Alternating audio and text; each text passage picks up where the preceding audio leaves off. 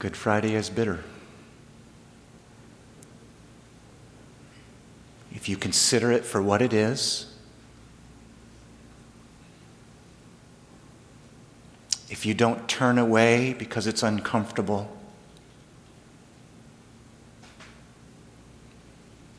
if you let the truth stare you in the face,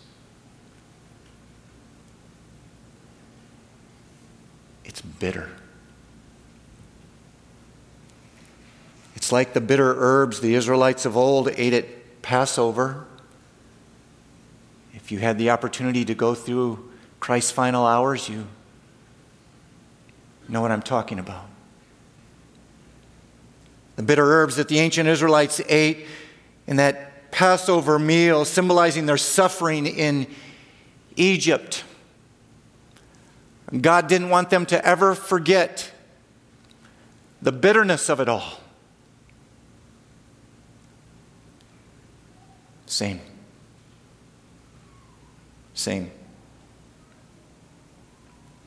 It left a bitter taste in their mouth, as did the sour wine that Jesus was offered on the cross, symbolizing the bitterness of his suffering, not to mention the bitterness of his death.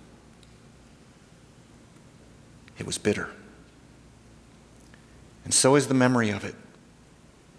The commemoration we call Good Friday. This too is bitter, uncomfortable, bitter to our soul, bitter to our sensibilities with all of the brutality of it, and it leaves a bitter taste, almost perceptibly. Good Friday was and is bitter. But as we sang, it's also sweet, isn't it? And that we should never forget either. Sweet because of what Jesus did on the cross. Bitter because of what he suffered, and bitter because he died, but sweet because of what he accomplished on the cross, what he achieved, what he finished. Resulting in a sweetness that soothes the soul like nothing else. And bringing together an uncomfortable juxtaposition, if you will, that's both bitter and sweet at the same time. Bitter, sweet. And I want to highlight that awkward mixture with 4 contrasts here for the next few minutes. 4 truths that break our heart and fill our heart at the same time. Truths that are bitter on the one hand, but sweet on the other simultaneously. Here's the first. Good Friday is bitter because Jesus died. Full stop. Good Friday is bitter because Jesus died. That's the bottom line. Mark 15:37 says, Jesus uttered a loud cry and breathed his last. He died. His heart stopped beating. His mind stopped thinking.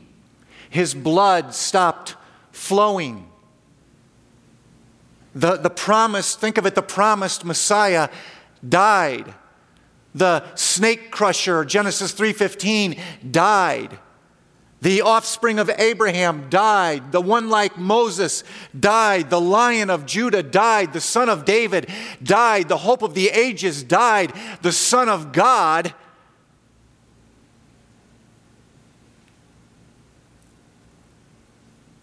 it's almost too bitter to say it. The Son of God died. No more talking, no more walking, no more preaching, no more truth, no more grace, no more mercy, no more miracles, no more anything. Just nothing except a corpse.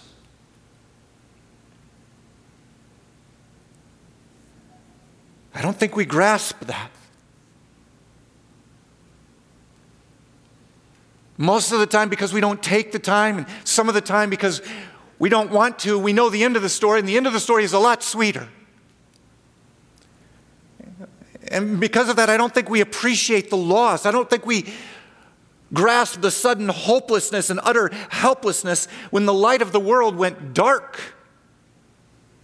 And not because he was, obscured or hidden away, hidden under a bushel, but because he was snuffed out, like you do with your thumb and forefinger to a candle's flame, leaving nothing but a lifeless thread of wax. Can you imagine it? You can if it's bitter and sour and doesn't feel right. Good Friday is bitter because Jesus died. But sweet because he died for us. Sweet because he died for us. That's the good part, affirmed over and over again in the New Testament, isn't it? Like in Romans 5:8 that says, while we were still sinners, Christ died for us. Christ died. Bitter. But praise God, that's not where it stops. That's not the end of the story. Christ died for us. Sweet. He took our place. He bore our sins in his body on the tree, the cross, and died for our sins, bearing the punishment we deserve so that we wouldn't have to. An infinite punishment of infinite separation from God. And he did it for us. Which makes his bitter death sweet. Oh, precious, treasured, good. Of all things, good. Talk about working all things together for good. Hence the label for this day. Good Friday. Sweet Friday. Achingly precious Friday.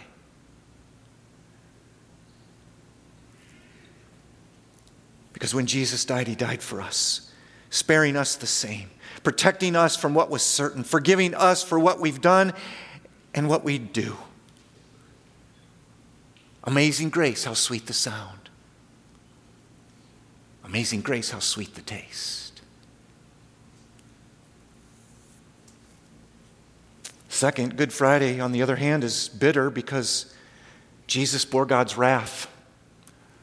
Oh, there's one. Good Friday is bitter because Jesus bore God's wrath. He endured God's anger and God's curse for our sin. True. Galatians 3:13. Christ redeemed us, that is, rescued and released us. Christ redeemed us from the curse of the law, that is, the wrath of God ending in death. That curse. Because of our disobedience, our failure to live up to the standard of the law, our failure to live up to the standard of God's righteousness. Christ redeemed us from the curse of the law by becoming a curse for us, enduring God's wrath for us, bearing God's wrath for us. For it is written, cursed is everyone who is hanged on a tree. Afflicted is everyone who dies on a cross, not just physically. Jesus bore God's wrath. Bitter. But we don't tend to think that way. We don't. That God so hates sin, it makes him angry. It does. If it didn't, if he wasn't full of wrath towards sin, he wouldn't be God, because he wouldn't be holy. God's holiness considers our sin an offense to him, an affront to him, an insult to him. Like, how dare we, the created ones, thumb our nose at the Creator? It's an offense. No wonder there's wrath.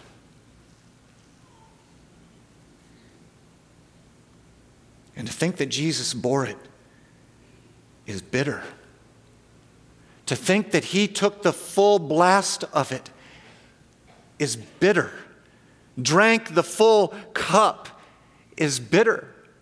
That's why he prayed, as we just heard, Father, if you are willing, remove this cup from me. What cup? What cup? The cup of wrath. Brutal and bitter. Overwhelming and devastating. Father, if you are willing, remove this cup from me. But he didn't, did he? And Jesus drank it all. Every last bitter drop. It's another reason that Good Friday is bitter. Because Jesus bore God's wrath, but it's also sweet because in doing so, he appeased it. He appeased God's wrath. Once again for us, 1 John 2:2, he, Jesus, is the propitiation for our sins, and not for ours only, but also for the sins of the whole world. Propitiation means appeasement of wrath. In this case, God's wrath, God's righteous wrath. Jesus is the appeasement or the complete satisfaction of God's wrath for our sins. Complete appeasement. He didn't just calm God down for a few minutes, a few moments while his wrath remains. That's not propitiation. Like one parent calms another after their teenager carelessly backs into another car. It's okay, sweetie, it's okay. It was just an accident. At least she's not hurt. That's not propitiation. You know what I'm talking about. That's not propitiation because the wrath remains. It's just under wraps until everybody gets home. Any resemblance to actual events, by the way, is purely intentional. Jesus didn't just calm God down in his righteous wrath. He appeased it. He pacified it. He took it on himself once and for all and ended it.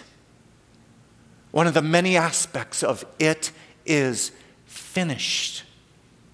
He completely, once and for all time, appeased God's wrath, which means, and this could be the most important thing I say all evening, which means that the wrath of God for every sin you've ever committed and every sin you will commit has been fully appeased by Jesus.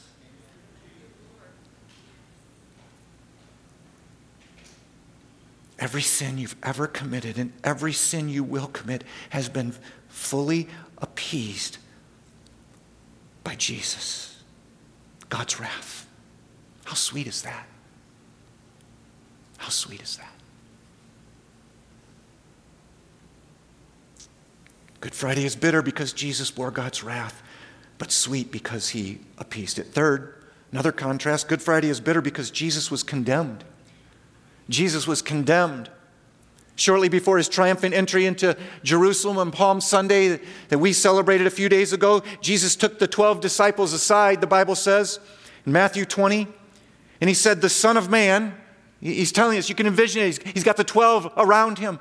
He says, the Son of Man, referring to himself, the Son of Man will be delivered over to the chief priests and scribes, and they will condemn him, sentence him, doom him to death and deliver him over to the Gentiles to be mocked and flogged and crucified. Condemnation to death is the strongest judgment possible. It's the idea that the person being condemned is no longer worthy of life. Not one bit of it.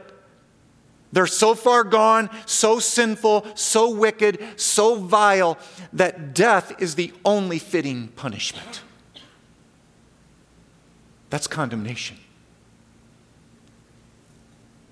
And for Jesus, that condemnation came from God.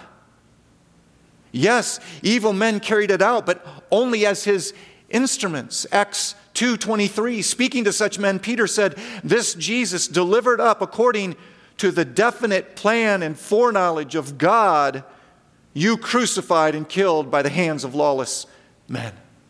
Jesus was condemned by his own Father. You don't have to be a parent to appreciate the bitterness of that. He was condemned by his own Father, and it could be no other way. Bearing the sins of the world, death was the only fitting punishment. Condemnation, the only recourse. It was him or us. And the fact that God chose him is bitter because he didn't deserve it. But it's also sweet, isn't it? Bitter because he was condemned, but sweet because we're not. We're not. We're not condemned. Hallelujah. Romans 8:1 says, "There is therefore now no condemnation for those who are in Christ Jesus." Praise the Lord. There's no judgment, there's no guilt, there's no sentence, there's no punishment for those who are in Christ. None. Just grace, just love, just blessing, just favor, just life. Jesus was condemned that we wouldn't be. But it only applies if you're in him. That's what the verse says. There's no condemnation for those who are in Christ Jesus, that is connected to him, in union with him, in relationship with him, by grace through faith. Or as we most often say it, no condemnation for those who are saved. If you're in Christ, you're saved from condemnation, saved from judgment, saved from eternal death, saved for Good Friday, and because of Good Friday. Which makes Good Friday incredibly, incredibly sweet.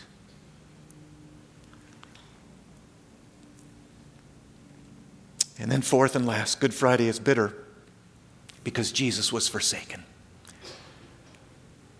Bitter because he died, sweet because he died for us. Bitter because Jesus bore God's wrath, sweet because he appeased it. Bitter because Jesus was condemned, and sweet because we're not. And then last but not least, it's bitter because Jesus was forsaken. That's what he said on the cross. You know the words. My God, why have you forsaken me? Why have you abandoned me? Why have you deserted me, rejected me, cast me off? It wasn't as though he didn't know. It wasn't as though he didn't know.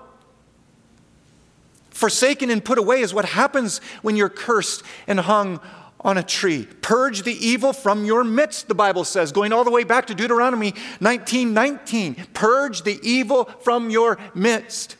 In fact, it goes so far as to say that specifically when a man hangs on a tree for evil that he has done, make sure you take his body down before sundown and get him away from you so that his sin doesn't taint you.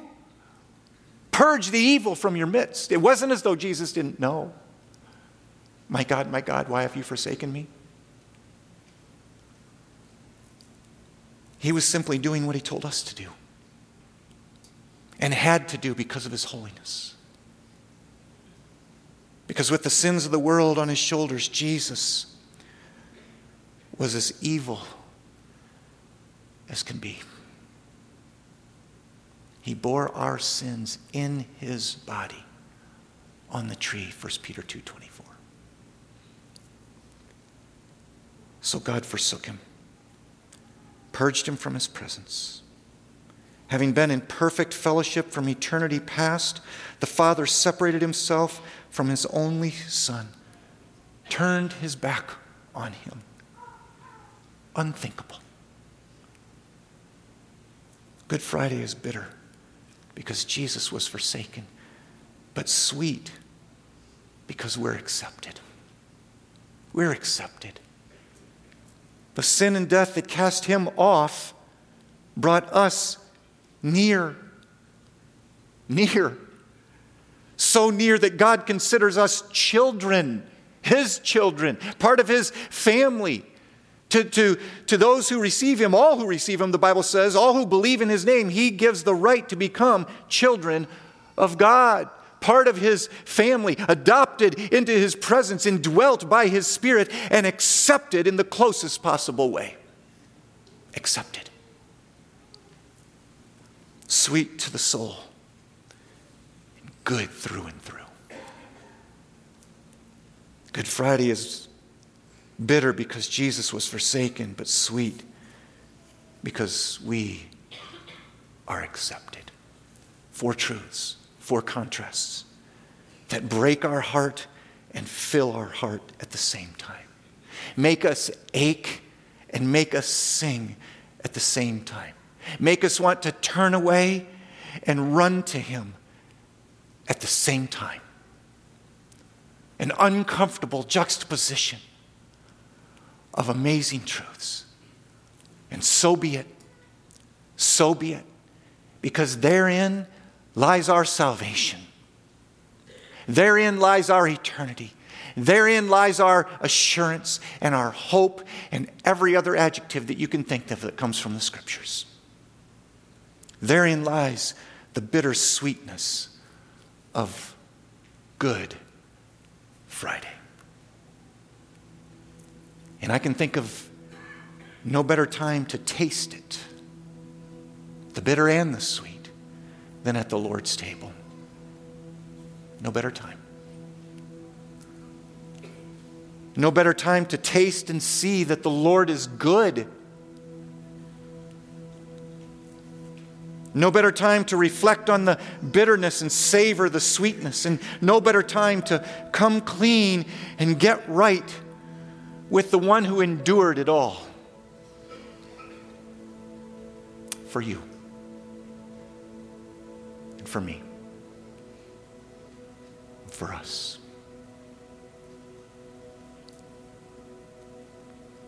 No better time, the Lord's table, to rest in the fact that there is therefore now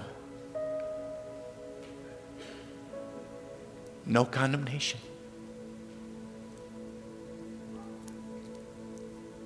And no wrath. Just grace upon grace. Upon grace. Let's take some time for that. A good amount of time. And when the Spirit leads, you hang on to the bread and the cup. When the Spirit leads, we'll eat and drink together.